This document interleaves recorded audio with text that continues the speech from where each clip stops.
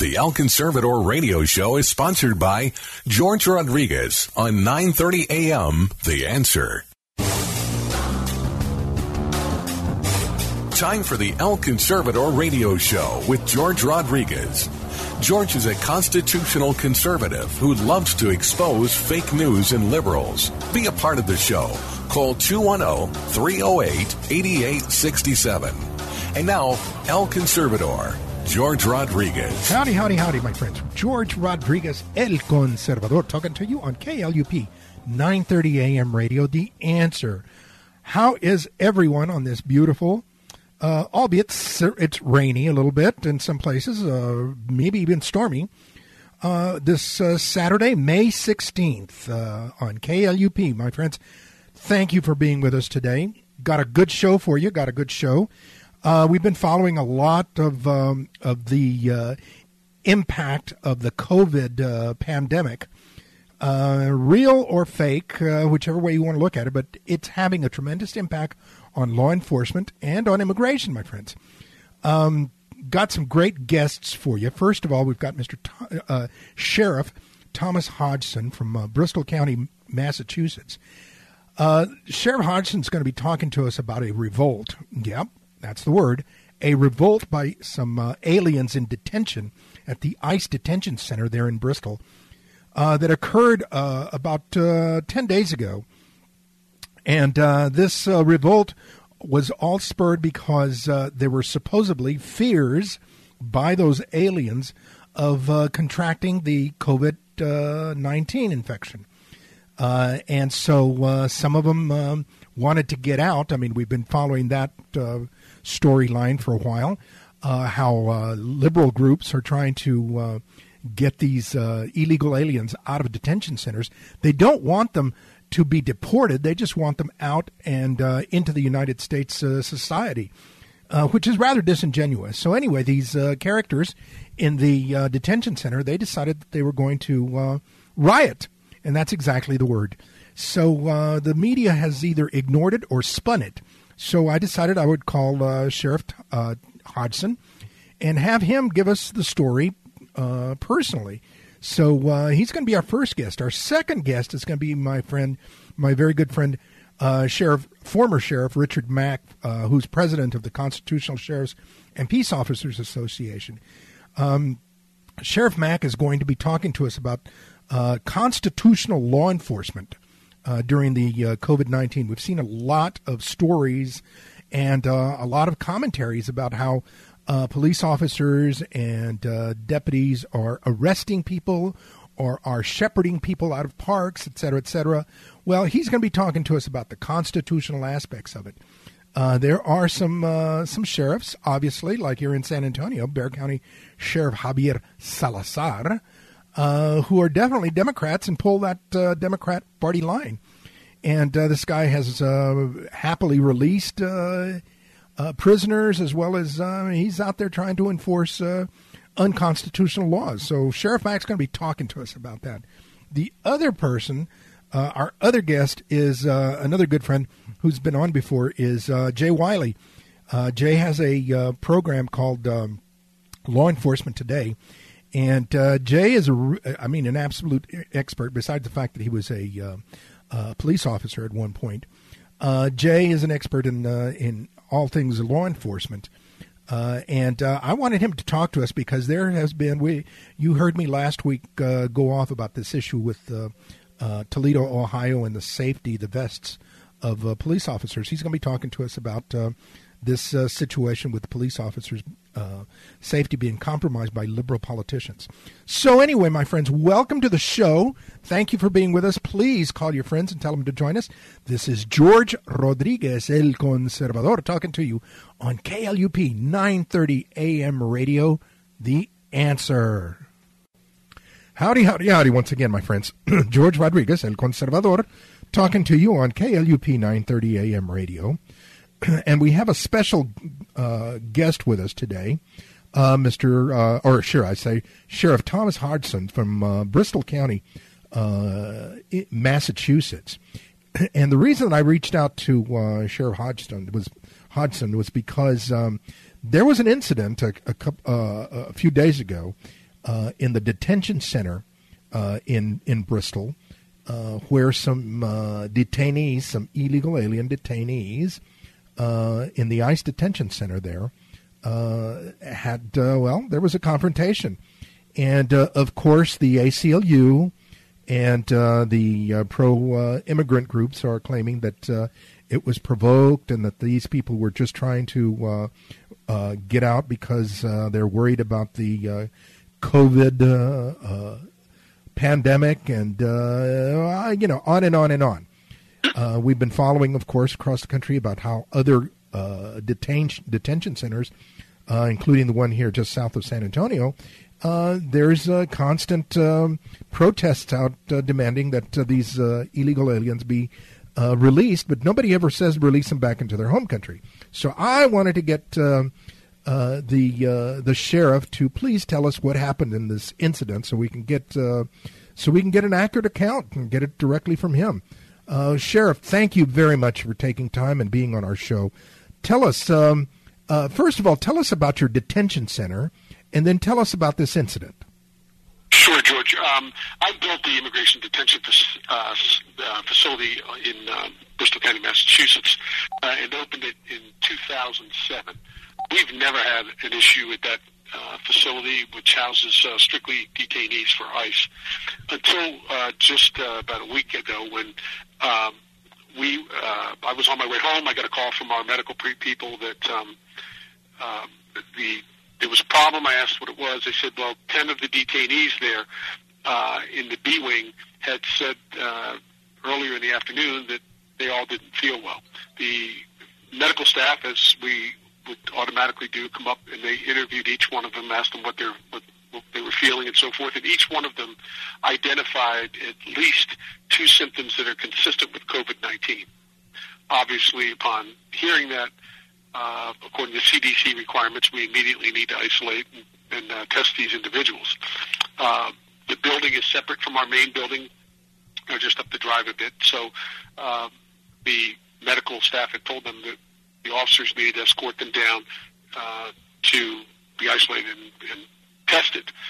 At that point, they told the medical staff they weren't going to go. Now, these are the same people that you spoke of that have been trying to get out. We have a federal lawsuit going on by ACLU. These other groups that are all involved in this and have been even before COVID-19, trying to get illegal immigrants out of detention. And so they've been at this for several weeks, and of course the detainees are looking for any way to try to bolster their case. So we have phone tapes of activist groups on the phone with these individuals, putting money into their accounts to try to get them to put more information out there that are actually not true, not facts. They're actually saying to the people, hey, we don't have any soap. Then the attorneys go to the judge, say we don't have any soap. We know the place is dirty, which is not. We've been nationally accredited twice in 6 years at 100% score, which is almost unheard of. So we know we have the highest standards in the industry. But at any rate, so they told me they wouldn't go down. I said, all right, I'll turn around, come back. I went in. I spoke to the groups. The guys gathered around here. It's a dorm-type setting. And so they all sat in these chairs, and I said, look, I understand 10 of you have indicated that you don't feel well. You've given at least 2, each of you have given at least 2 symptoms that seem to be consistent with COVID-19, and under the CDC and DPH standards, you must be taken down to our main facility and isolated and tested. And there were 15 other people in this unit. You can't contaminate them by just staying in here without us doing the proper protocols. So I said the best thing you can do, just step forward when they call your name, and the officers will escort you down. The detainees, when the 10 names were called, the first one said, I'm not going. The rest of them would not step forward. So I asked them to read the names again. And when they started reading the names again, one of the individuals had gotten up. I didn't see him get up, but he went down to the other end of the unit where the telephones are. And so at any rate, I'm talking, listening to them call the rest of the numbers. Nobody's coming forward. The guy who went left and went down to the phones is the ringleader who has consistently been stirring up that unit. So when his name was called, one of the detainees called his name out and said, Marco, and I knew at that point he wasn't there. He was somewhere else, so I went to look. He was down on the telephone, so I went down to him, and I said, Marco, you need to hang up the phone. Your name's been called. He gave me this look of defiance, kept talking, and I asked him again, Marco, you need to hang the phone up. You need to go. Your name's been called. He refused to acknowledge it. So when he didn't obey the second order, I went to grab the receiver from him. And when I went to grab it, he pulled it over to his left shoulder and put it up as close to his mouth as he could. He pulled it away from me. I was just able to still hold on. And he's yelling, he's screaming, don't you touch me, get your hands off me, as though he were in some struggle or something, which he wasn't. And it was for off the purpose of the person on the other end of the phone, which we later learned it was his attorney. So, at any rate, when he did that, and he yelled like that, he incited all of the other detainees. They came running down. As they did, one of them took a chair and hit me with the chair, threw a chair at me and hit me. There was an officer standing next to me. The officer, when I turned to look to see who it was, the officer grabbed my shirt to, help evacuate me out of the unit along with the other employees who were in there. There was a lieutenant and a captain that were, I guess, off to my right. I didn't see it, but I was told later they were started hurling chairs at the female lieutenant. We all backed out of the unit quickly. When we did, we then were in the control area. We could see exactly what was going on. In fact, it was being filmed. These detainees took tables, big tables, threw them up against the door to blockade the door. They pulled the two dryers out of the laundry room, pushed them all across the living area, up against the door, turned the water on for the hot water, let it run onto the floor from the coffee machine. They took a pole off the bathroom wall, went into the bathroom, smashed the sinks. They went into the prayer room and literally destroyed the walls in there with this pole. They wrote some expletives on the wall, of course, for ice. And then they destroyed the officer's workstation. They destroyed the television. They destroyed a new microwave that was just put in about a week and a half ago. They destroyed basically the whole unit. They just trashed the unit, threw all the mattresses all over the floor, and coffee up on the camera, the surveillance camera up in the corner. And so at that point I called in my special operations team and our canine. By the time they came in, they got mustered. These guys had blockaded the secondary door, which we were going to go into off their recreation yard, and it ultimately was the door that we ended up breaching. But when the officers went in, they breached the door.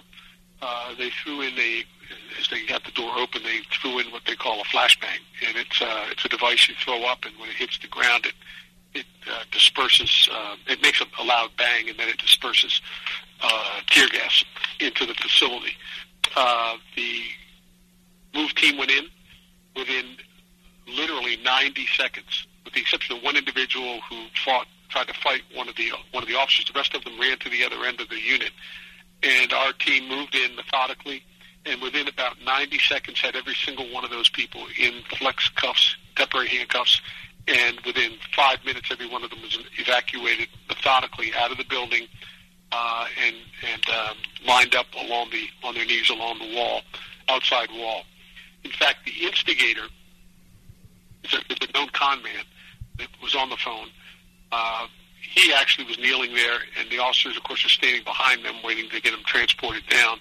He started banging his head on the wall, turns around to the officers and says, "Stop pushing my head on the wall." And this is what this guy is all about. He's a con man, and we've seen it before. At any rate, so the move was methodical. It was perfect. There was no. If you listen to this guy's attorney, 2 days later, he's in the press saying, "The sheriff approached my client, threw him on the floor, and sprayed him with pepper spray." First of all, I don't even carry pepper spray. I don't have pepper spray.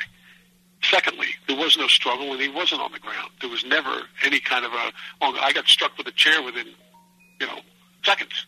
So I'm looking over there and was not in a struggle with this individual at all. And that's how it went down. So, then these individuals, of course, were all moved down to our main building, and they've all been in isolation. Now, let me make this observation and ask you this question, because we have been seeing across the country for a long time the protests in support of these undocumented immigrants and these illegal aliens, as I call them.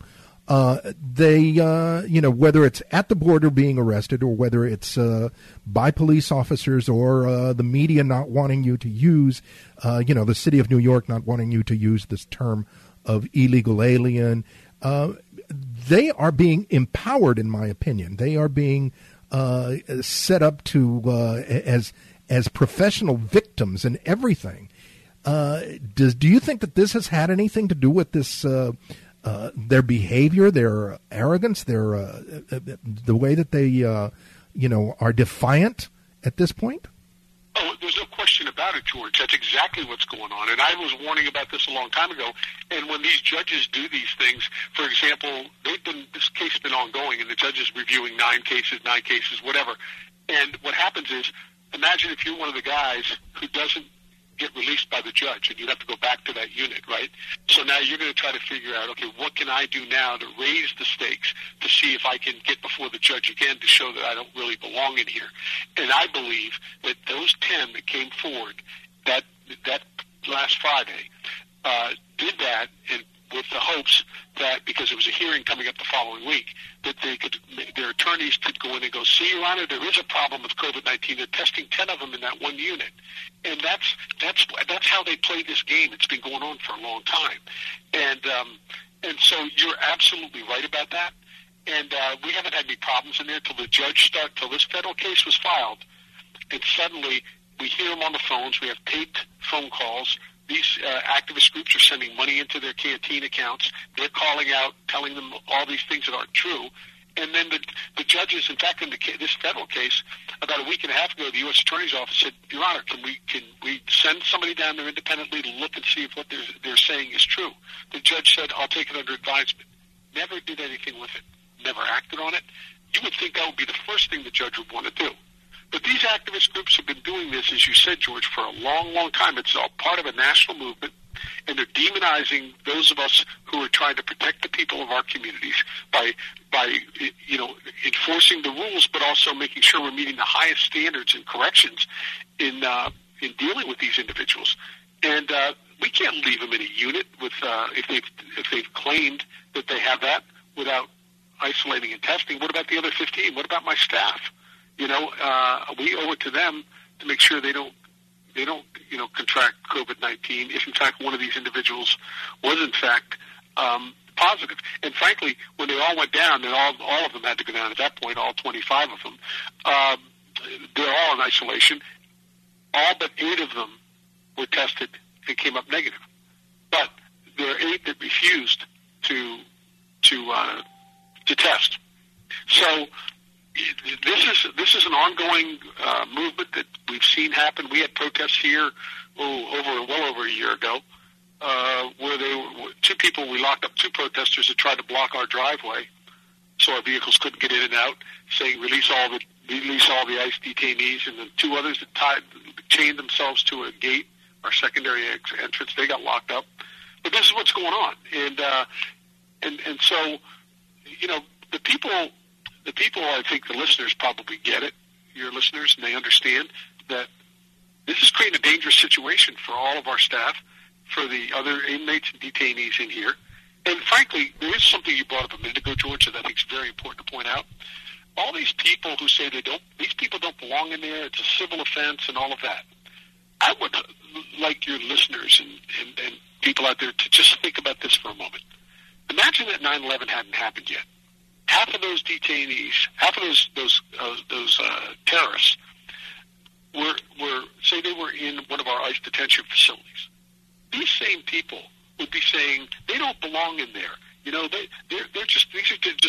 are just immigration violations. They don't belong in there. Now, 9/11 hadn't happened yet.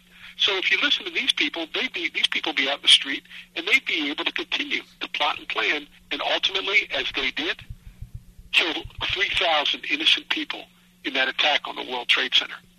Yeah, well, as it is, we don't know how many are committing robberies. We don't know how many of them have are beating up on innocent people.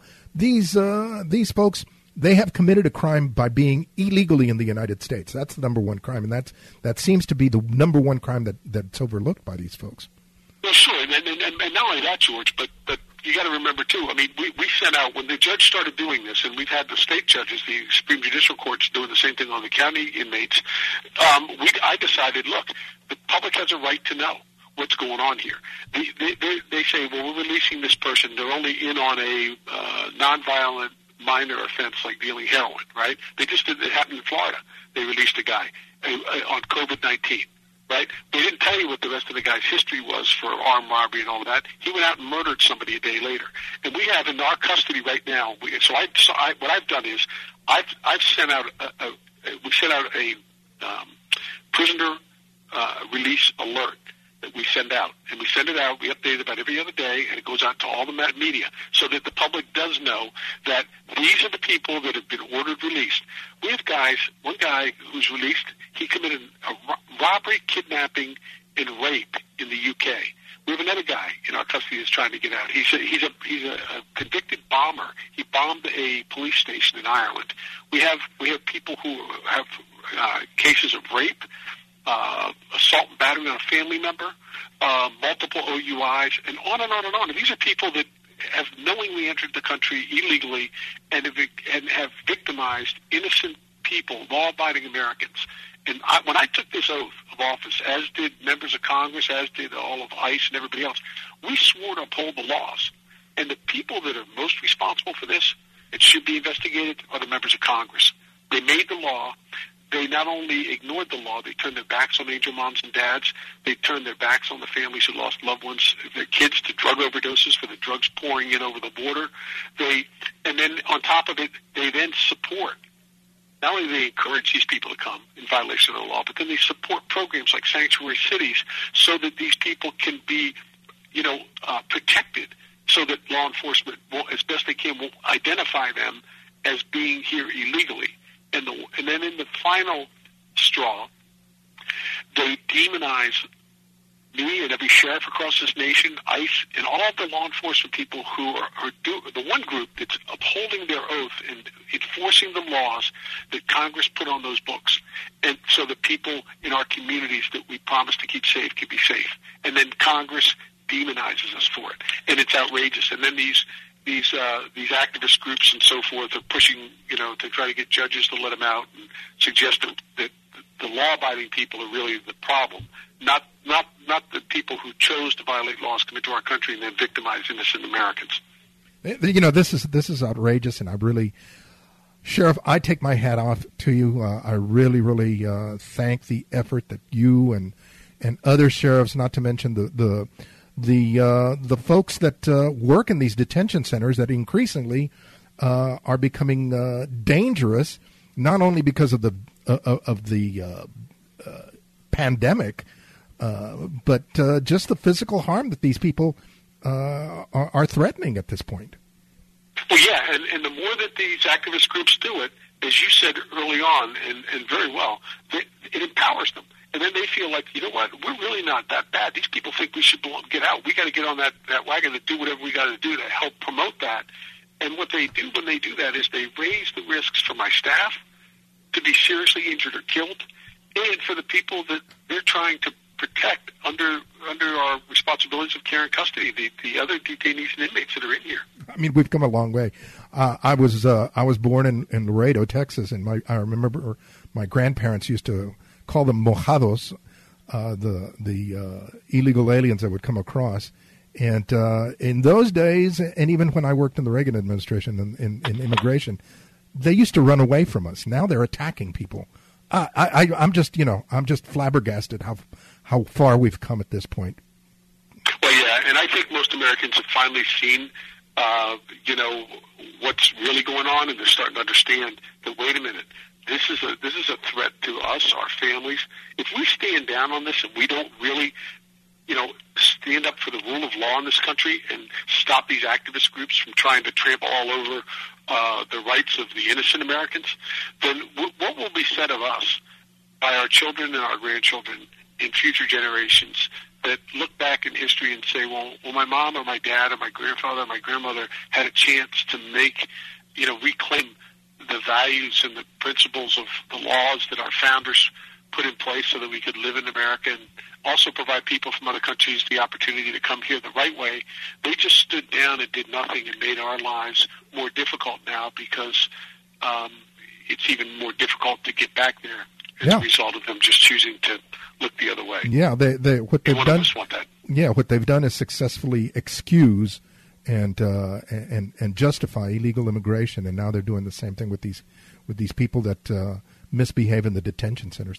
Sheriff, thank you very much for taking time to be with us. I appreciate it tremendously. Oh, your listeners, be safe out there, and God bless. Oh, God bless you guys. Tell everyone to please that our prayers and are with them, and we hope that everybody stays safe.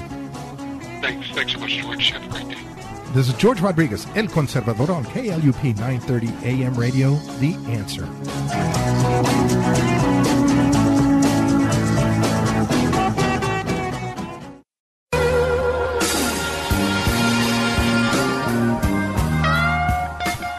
Once again, my friends, George Rodriguez, El Conservador, talking to you on KLUP 930 AM Radio in San Antonio. And we've got my very good friend, Sheriff Mack, Richard Mack, or should I say former sheriff, but I guess once a sheriff, always a sheriff, right, Richard? Well, that's kind of how I see it, but boy, most of the people who know me across the country are going to call me that no matter what, so I enjoy it and just take it as it comes. Well, you seem to be Mr. Sheriff for the nation. I wanted to get you on because besides the fact that you know so much about law enforcement, this whole issue right now that we're looking at where the constitutionality of, particularly the First Amendment rights are just they seem to be under attack in the name of public health. What do you see as happening here with constitutional law enforcement? I'll use that phrase versus this effort to keep everybody safe by some politicians, local and state politicians. What do you think? Well, that really concerns me. In fact, it scares me to death that any politician can appoint themselves to be a little Hitler dictator because there's a health crisis going on. Liberty is something that is supposed to be guaranteed in this country all the time. It's eternal. It is something that every politician promised to do. When they take their office, they swear an oath in God's name to uphold and defend the Constitution. They don't say, unless there's a health crisis, or unless there's a natural disaster, or a hurricane, or a tornado, or if Grandma stubs her toe going across the crosswalk. At no time are we allowed to suspend the God-given rights of the American people and then say, we'll give them back to you when the crisis is over. Now you know this is my calling card. When I sued the Clinton administration when I was sheriff in southeast Arizona, Justice Scalia wrote the decision for the majority, and this victory, the only time in American history when a couple of sheriffs beat the federal government at the United States Supreme Court in a landmark case. And Justice Scalia wrote for the majority, and he said, the Constitution protects us from our own best intentions, end quote. That is a powerful phrase. It's the most powerful phrase to come out of a Supreme Court decision since Miranda v. Arizona. It really is. The Constitution protects us from our own best intentions. Does anybody get that or understand it? And not only that, it's a Supreme Court decision. Aren't we supposed to be enforcing that? The sheriffs of Texas, the sheriff in San Antonio, is he not supposed to be upholding and defending the Constitution and Supreme Court decisions that have to do with law enforcement? Well, this is the only one that ever happened from sheriffs in American history. And so this is my question to all the health officials that are so concerned about the coronavirus. And George, I know you are concerned about the coronavirus. So am I. I don't want to get it. I keep a pocket hand sanitizer everywhere I go. I've got one right here in my hand. I also in some places wear a mask. There's some problems with masks, though, because after you keep them on too long, you're breathing in too much human emissions instead of taking in enough oxygen. And nobody's kind of going over that either. But the truth of the matter is, this disease is real, it's there, but the only thing that public officials can do is ask us. They can persuade us. They can reason with us. And they can ask for our complete cooperation. But they cannot force that. And they cannot raid us like they did Shelley, my new hero, the Rosa Parks of today, Luther, when she opened up her salon. She had every right to do that. That is her property. That is her business. And what are we sworn to do? Protect her rights to her pursuit of happiness and her liberty and her right to peaceably assemble and to conduct her affairs and live her life. And the state should have been protecting her. So if it's okay, then, for any government official in Texas or in Michigan or in Arizona, where I live, if it's okay for them to suspend liberty and to suspend our rights, our civil rights, why was that not okay against Martin Luther King and his protesters? They said it was for public safety and we'd all be better off. But no, we stood and we fought against that. And I applaud Rosa Parks and I applaud Martin Luther King for that. Now I applaud and honor Shelley Luther for doing the same thing just outside Dallas. I want to go get a haircut from her, just like Ted Cruz did. But if that's okay, George, if it's okay for government to do that, then why don't we do that with over 1 million Americans that die every year from heart disease? That's right. Or how about all the millions that die from smoking cigarettes? Have we ever banned cigarettes? That's right. Do we make it illegal? Do we take you to jail because you smoke? Do we ban alcohol because of all the alcohol-related deaths that happen in our country? Well, and let me share this with you and get your reaction. Last week here in San Antonio, the San Antonio City Council and the mayor declared they passed a resolution. It's not an ordinance, but a resolution that we cannot use the term China virus. Okay, or Chinese virus. However, what is really annoying is that the mayor encourages people, get this, encourages people to call law enforcement on people that are using that phrase. What is law enforcement? What can law enforcement do about somebody that uses the phrase Chinese virus? Well, please tell all of them. I have not been using it. But every time I come to Texas, I will be using it every other phrase. And this just shows how stupid liberals and Democrats are, and that we pay no attention to the principles of liberty that America is supposed to be founded upon. And that just, I find that so frightening that anybody could be so idiotic as to say, you can't say that. Well, there are things that my mom would spank my mouth for saying. Yes. One of them is stupid. We weren't allowed to say stupid as she swat our mouth. And I'm going to tell you, I'm sorry, Mom, God rest her soul, but I'm going to call the San Antonio mayor and city council stupid. Well, what's even more ironic than that is that they, in January, they passed a... Say moronic or ironic? Ironic. Well, both. was that they passed the budget, the city budget, which included assisting illegal aliens with taxpayer money in violation of immigration laws. So on one hand, they're doing that. On the other hand, they want to punish free speech. I don't get it. Yeah, and helping people who've come here illegally is called aiding and abetting, and it's actually a crime. Yeah. And you know what? I understand and appreciate the people who want to come here, but why don't we address why they want to come here so badly, and the oppression that they have in their country, and the cartel-driven government that they have in Mexico and throughout Latin America? Why don't we address that and try to make their lives better for them down there, to where they don't want to risk stealing thousands and thousands of dollars and then risk their lives dealing with cartels to come across the border. We've got to fix that problem, and it isn't going to be fixed with us just saying, yeah, come here all you want, because we have plenty of money and we're just going to give you taxpayer dollars.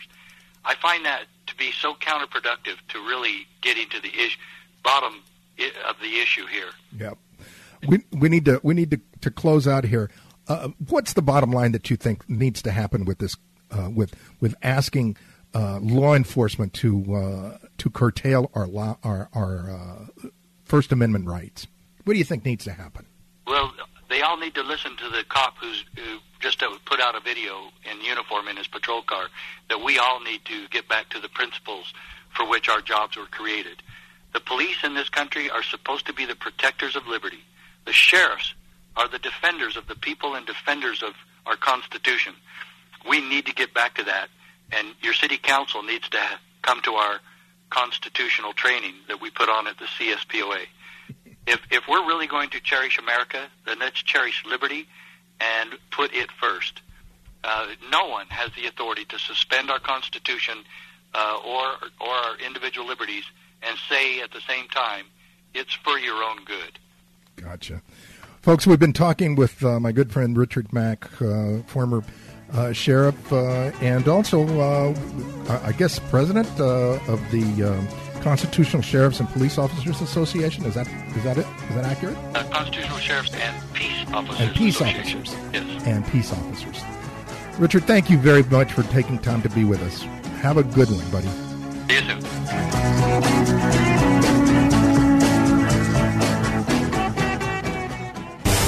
Hello, El Conservador listeners. If you are interested in following George Rodriguez, El Conservador, we invite you to follow him at his internet website, elconservador.net. You can also follow him on Facebook at George Rodriguez El Conservador and on Twitter at El Conservador for daily commentaries. You can also purchase his book, El Conservador, Conservative Opinions, online at Amazon.com. The book contains essays and commentaries about illegal immigration, fake news, and race relations. If you're interested in inviting El Conservador to speak to your group or event, please contact him through Facebook or through the station at 930amtheanswer.com. El Conservador thanks you for your support. Keep the fire of freedom burning. Howdy, howdy, howdy. Once again, my friends, George Rodriguez, El Conservador, talking to you on KLUP 930 AM radio, The Answer. And we've got our good friend, Mr. John Wiley from, he's with law enforcement today. He used to be in Baltimore. Now he is in beautiful Florida. John, I think it's hysterical that the folks in Northeast are having, this late in May, are having a cold front and even snow. How are things in Florida? I don't miss that one bit. As a matter of fact, I think I'm done with winter for the rest of my days. Well, I wanted to get John on because we've got a very disturbing, I think it's very disturbing, situation in Toledo, Ohio, as well as we're going to talk about other situations impacting on our law enforcement folks.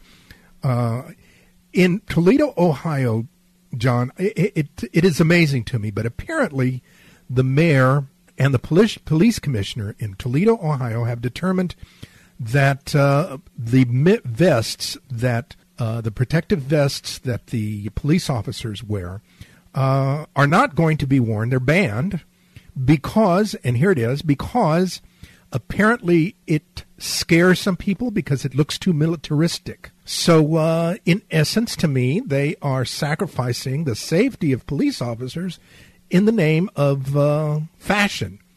What do you think? I mean, have you heard of this before?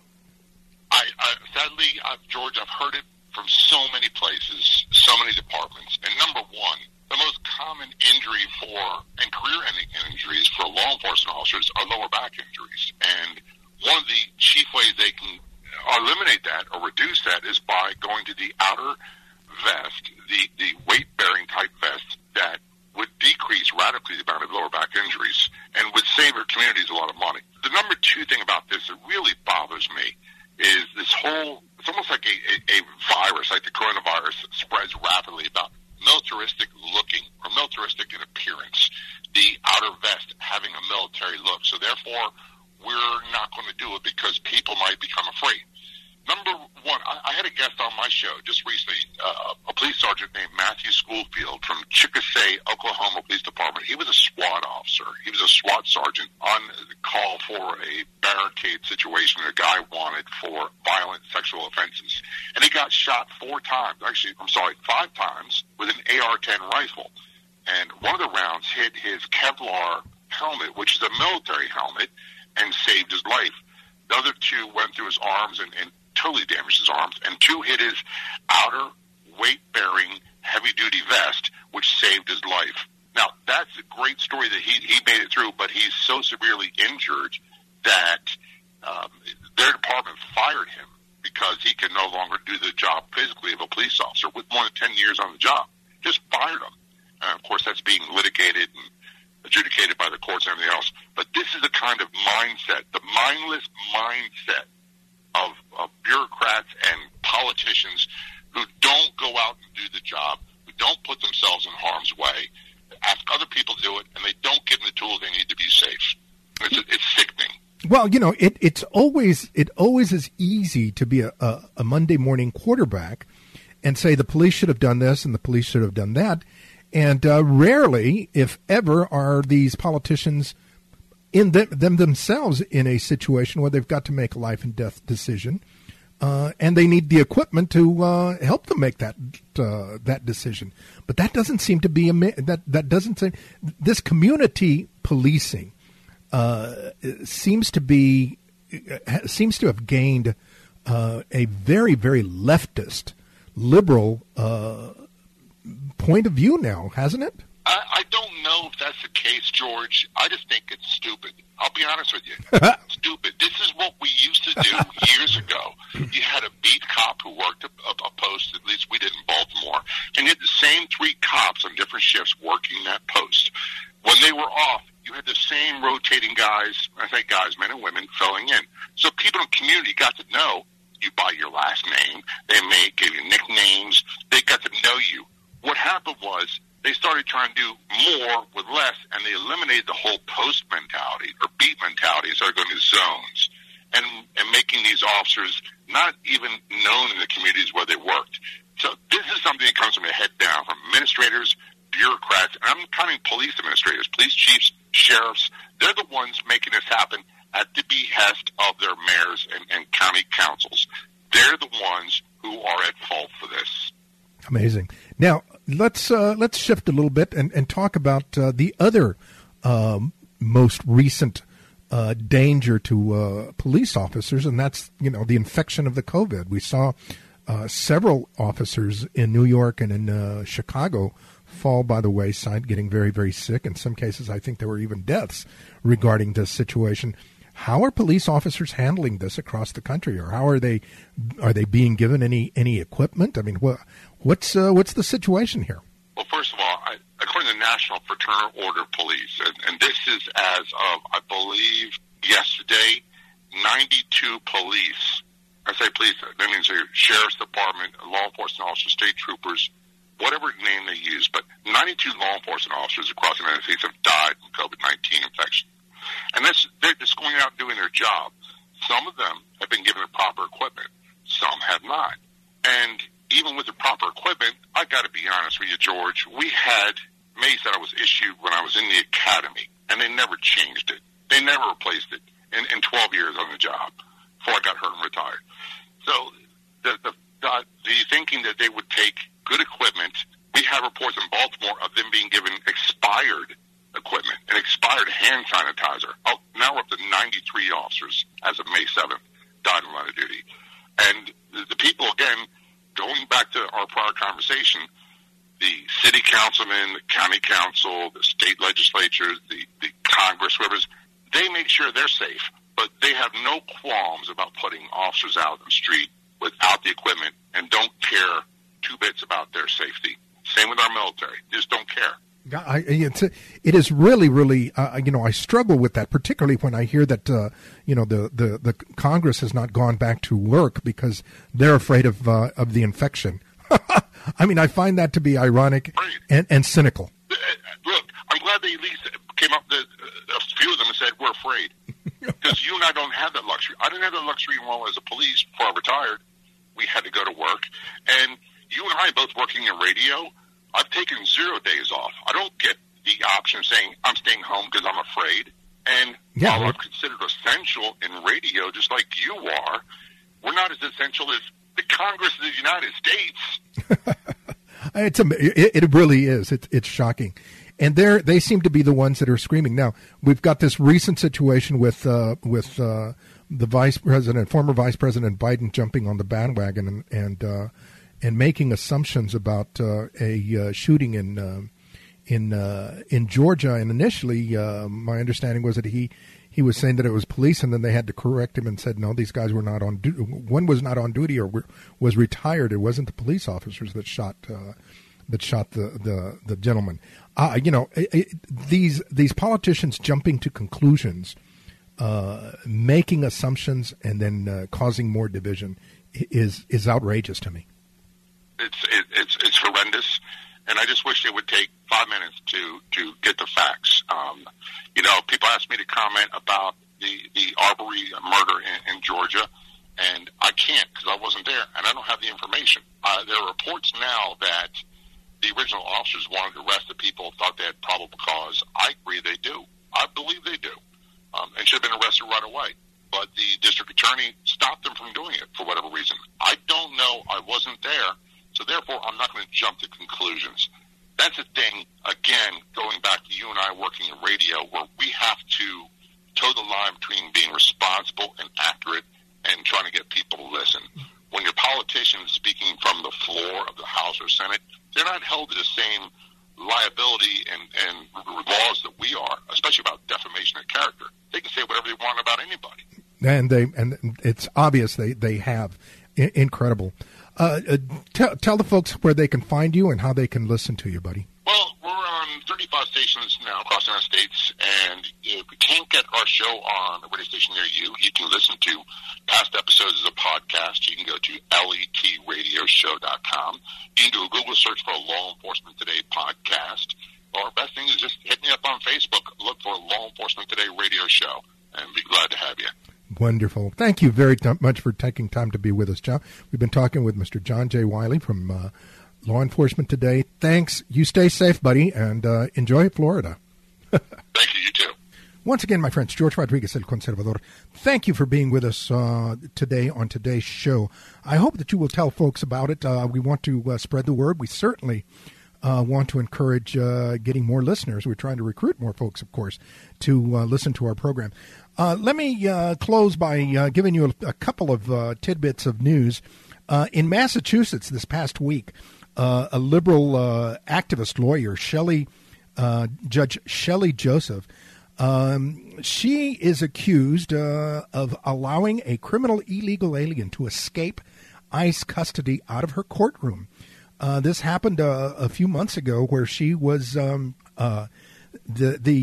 criminal alien was being arraigned in her courtroom, and she actually assisted. It is alleged, should I say, that she assisted this character to slip out the back door. Well, now she's playing the victim card, of course, and her defense attorney is saying that she's been targeted by the Trump administration. The only thing I wanted to say, my friends, is, when you've got activist judges actively breaking the law, helping a convicted illegal alien, because he was there, he was convicted, a criminal illegal alien to escape, my friends, then there is no justice. There is no law and order. We are in a bad state. So she's playing the victim card at this point. Here in Texas, something very disturbing, very, very disturbing. We've got to understand how the influence and the presence of the cartels is so wide and deep. These cartels, my friends, are terrorist organizations, and they want to destroy America one way or another. The situation is that a paralegal who was working for the federal prosecutors here in Texas, here in San Antonio, in fact, she was busted for tipping off the Mexican drug cartel bosses about investigations. Yep, her name is Jennifer Loya. Jennifer Loya. Now that's a good Irish name, isn't it? And Jennifer Loya, who worked in the U.S. Attorney's Office for the Western District of Texas here in San Antonio, she was hit with multiple federal charges last week for drug possession and divulging sensitive information. The FBI believes that this paralegal helped the drug cartels to tip them off about what was going on and the investigations and whatnot. It's amazing, my friends. These drug cartels are everywhere. They are just as sinister as the mafia once was. Could possibly be. Finally, let me talk to you real quick about some fake news, both at the national level, local level. First of all, the question that's central in all of this fake news is, when is it going to be safe enough for Democrats to allow us to go back to normal? I mean, when is it ever going to be safe enough? All you keep hearing is how dangerous it is, how dangerous it is, how dangerous it is. Well, this situation, my friends, has hit a climax when the news coverage is constantly all about how dangerous it is if we open up, how dangerous it is if we go back to work. In Laredo, let me tell you, here in Laredo, this past week, there was, you've had all of the national attention in Dallas regarding Shelley Luther, who was the beautician that was arrested and held because she opened up her business. Well, the same thing happened in Laredo. Only earlier. This happened back in late April. And, not too much attention was given because it's Laredo, and Laredo is this institution unto itself. So, again, my friends, when is it going to be safe for all of us to go back to work, for all of us to go back to normal? If you ask a Democrat, it's never going to be safe enough because they want to control our lives. They want to control everything. So with that, my friends, I hope that you will stay free. I hope that you will stay strong. Once again, George Rodriguez talking to you from San Antonio, deep in the heart of South Texas. Thank you for being with us. El Conservador. Till next time.